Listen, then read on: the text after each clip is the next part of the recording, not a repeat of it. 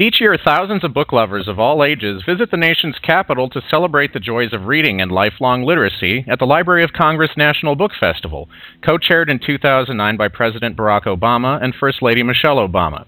Now in its ninth year, this free event, held Saturday, September 26th on the National Mall in Washington, D.C., will spark readers' passion for learning as they interact with the nation's best-selling authors, illustrators, and poets. Even if you can't attend in person, you can participate online. These podcast interviews and other materials are available at the National Book Festival website at www.loc.gov/bookfest. It's now my honor to talk with the award-winning author, James Patterson. Mr. Patterson holds the New York Times bestseller list record with 46 titles overall. His popular thrillers have sold an estimated 150 million copies worldwide and include Along Came a Spider and Kiss the Girls, both adapted into feature films. Swimsuit is among his latest releases. Mr. Patterson is also the recipient of several book awards, including an Edgar and International Thriller of the Year award.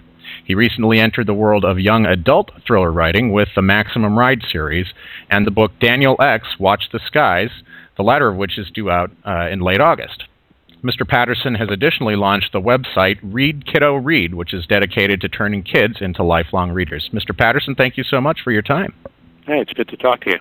Let's cover some of the basics. First of all, how did you decide to pursue a career in writing?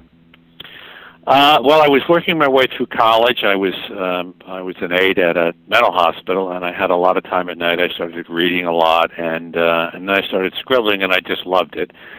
And somebody said, "You're lucky if you find something you like to do," and then it's a miracle if somebody will pay you to do it. So I set out to see if anybody would pay me to do it. Okay. And what in particular about the genre of mysteries and thrillers did you find appealing? Well, I had read Ulysses, and I thought it was an unbelievably good book that I wasn't capable of writing. And I started looking around, and I said, "Well, what kind of books might I be able to write realistically?" And mysteries and thrillers. I tell you, one of the things with me is I hadn't read a lot of commercial fiction until in my early 20s, and then I read The Exorcist and Day of the Jackal, and I went, I might be able to write something like this. I liked both of those, and I thought I might be able to do something like that. Now, what has inspired you to explore the world of young adult mystery writing? Is that just sort of a natural extension? A lot of things. One thing was that when I would go out on book tours, people would come up and go, you got my husband reading again, you got my wife reading, you got my kids reading. And when it was the kids, they would, sometimes people have tears in their eyes because that's a big deal for people when the kids won't read. And I thought that my style would work well with kids. And I have an 11-year-old, so that's another piece of the puzzle, and getting him reading has been one of the tasks for my wife Sue and I. One of the things I find interesting when I get to talk with authors is to learn a little bit about their writing style. I mean, is there a particular ritual? Is there a time of day? Or do you set aside time? Well, as I said, going back to this notion, finding something you like, and then somebody will pay you to do it. It's great. So I love what I do. I work basically 7 days a week. I'll usually write 4 to 6 hours a day. I write early in the morning, and then I'll write again, a little later in the late morning, and then usually maybe from 3 to 5 or 3 to 6, something like that. Now, talk a little bit, if you would, about the Maximum Ride series and Daniel X, Watch the Skies. Well, these are the first two. Daniel X, actually, there are two Daniel X's now. The first one was The Dangerous Days of Daniel X, and then Watch the Skies is the second one. Okay. Their books, the publisher says anybody from 10 to 110. So they're people that like movies like Spider-Man and things like that, just kind of exciting and, nonstop.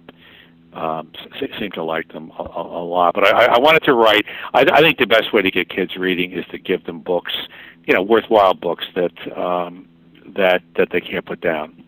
So that's what I wanted to do, and I think to some extent I've succeeded with these two series. Maximum Ride, the narrator is a girl. She's a girl with wings. She was she was in a biotech lab, an outlaw biotech lab, and her name in the lab was Maximum. So she didn't have a last name, but she kind of admired Sally Ride, so she actually took Sally Ride's last name. So her name is actually Maximum Ride. And Daniel X is a series that girls like, but boys love. My son Jack, when he read Daniel X, he said, "Dad, you finally got one right." So that was a high praise indeed for me.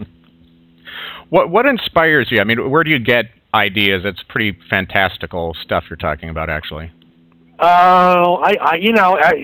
hard to really say. I mean, you read stuff in the papers, you see something when you're walking along the street. I have a huge folder of ideas.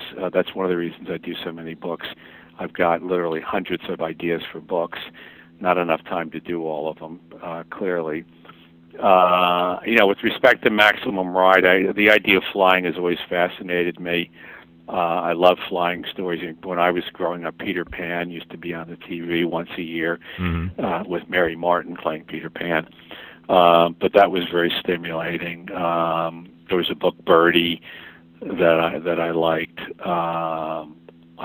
Just the whole idea of, we have these feet of clay, and the idea of lifting off, the idea of freedom. I mean, that's what the books are really about. They're about the Maximum Ride books are about two things really. Well, one is freedom, and second is kids taking responsibility for their actions.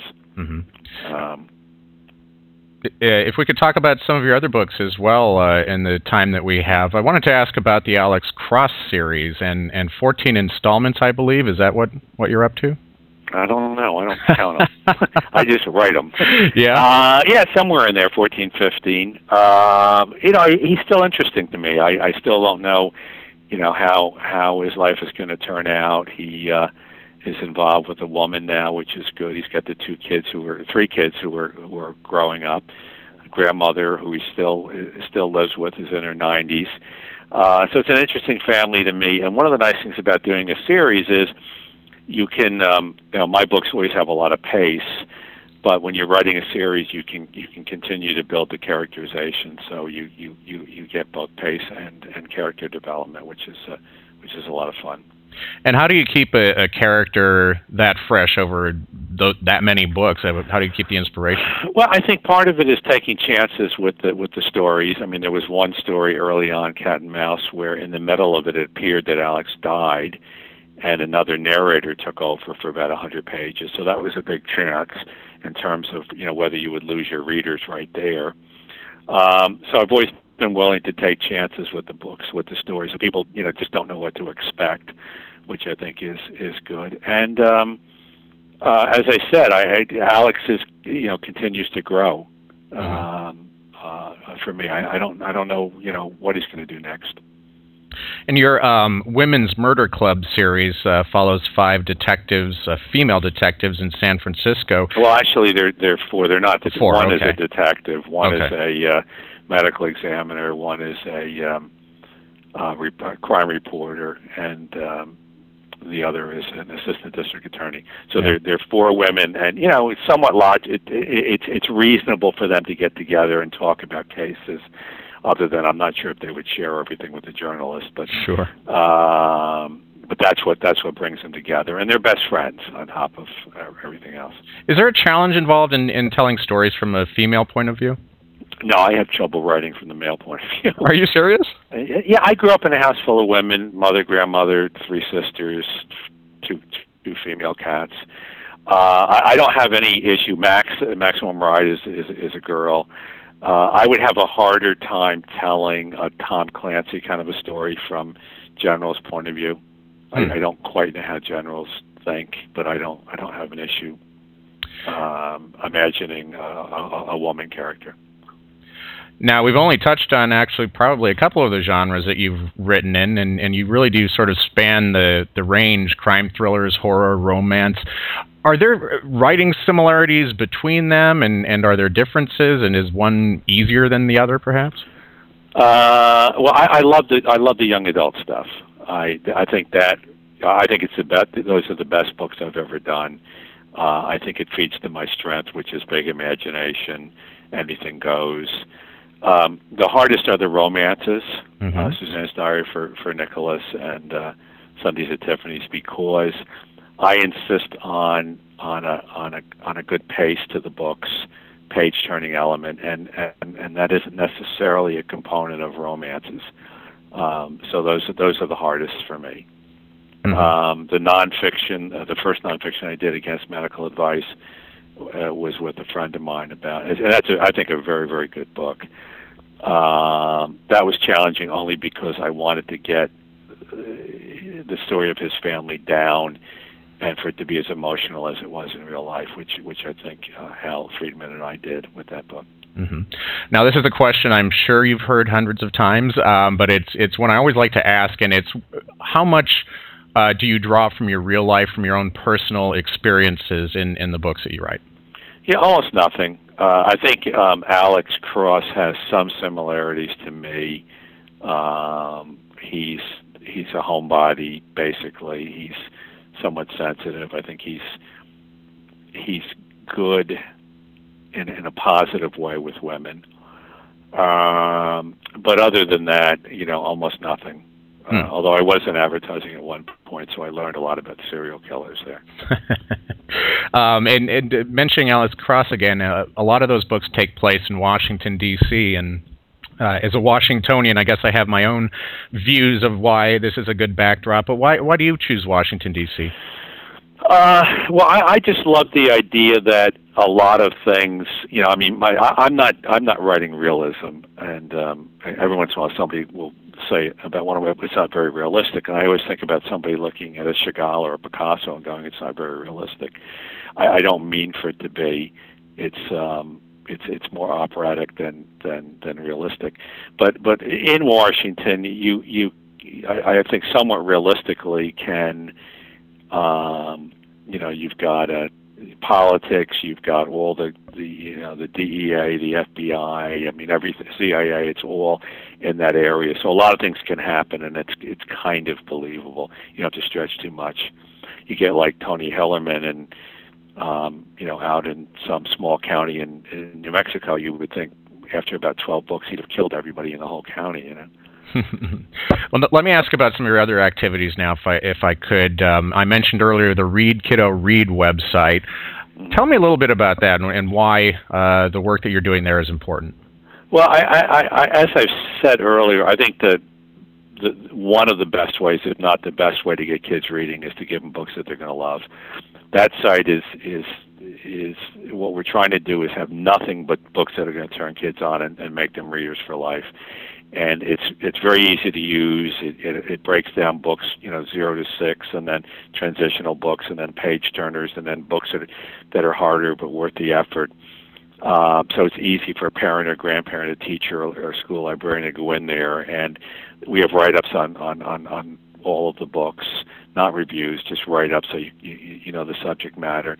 A lot of interviews with writers ranging from Julie Andrews to Jeff Kinney. There's about a dozen or so interviews now, and then a blog for people to share their, secrets that they have to getting their kids reading. Mm-hmm. A friend of mine, a very good father, single father, raised his 2 boys after his wife died, and he really they're really nice boys the way they've grown up. But he said, when we got talking about this, he said, gee, that it never occurred to me that it was my job to go out and get them books that were going to turn them on to reading. And I think a lot of parents don't think about that. A lot of grandparents, they're thinking, well, it's going to happen in school. And it may happen in school, but it may not happen in school. But I think it is the job of parents and grandparents. I also think it's the job of teachers and school librarians also to be looking for books that are going to get kids. If we taught movies in school, and it wouldn't be the worst thing in the world, but we started with Ingmar Bergman movies, mm-hmm. A lot of us would be going, I really don't like movies. And unfortunately, that's a little of what happens in some schools. It isn't that easy to learn how to read. It isn't necessarily a lot of fun to learn. And then a lot of the stuff that's fed kids initially is way below their intelligence level in terms of content. And then sometimes it just starts getting duller than it needs to get. Jack, my son, what we've done with Jack is, for 4 years ago, he was a good student, but not really a great reader. And Sue and I went out and picked half a dozen books out for him. He said, these are books you're going to like, and you're going to read every day. You don't have to mow the lawn, but you do have to read for half an hour at least, or as much as you want. And the first summer it was, do I have to? By last summer, he read 12 books, including To Kill a Mockingbird at 10. This summer, he's read another dozen or so, including Huckleberry Finn. He's 11. And he reads everywhere. He reads in the car, he reads at dinner, So he's turned into a real good reader. And it's primarily most of the books that he's reading are books that he really likes. And the one book that both summers that he really thought was crummy were the ones that were assigned at school. And I don't see any reason that schools can't assign books that are both worthwhile and neat to read. I mean, Wrinkle of Time is pretty cool, and that's a book he'd be happy to read. And Huckleberry Finn and To Kill a Mockingbird. There are a lot of terrific books out there that kids will also enjoy reading. Well, that's great. And let me ask you also about the James Patterson Award. That's why I'm coming to Washington. Oh, really? I'm going to do the mystery thing, and that's fine. But I'm really coming there because I'm so excited about getting kids reading, and I hope that everybody involved with the festival, all the way up to the top, really can help to make that a real priority in this country. It certainly is, much more so in England than it is here. But I think we can do something about that. Mm-hmm. It'll be a lot easier to fix in healthcare. Yeah. And what are the James Patterson Awards? Well, I do Page Turner Awards for anything from schools to libraries to bookstores, people that just spread the joy of reading. And we've given out, I don't know, $750,000 or something like that. And it ranges from Washington University to University of Minnesota to a book club in a woman's hair salon that did a lot of, really got a lot of people reading. So it's just people that have turned on a lot of people to reading. Yeah. Well, we have reading promotion programs at the library, so we're definitely congratulatory of that.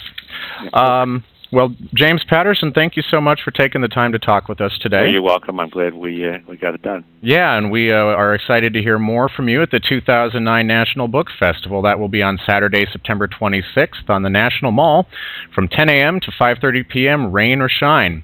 The event is free. Let's hope for shine. Yes, hope for shine, especially for those of you that have to be out there giving presentations.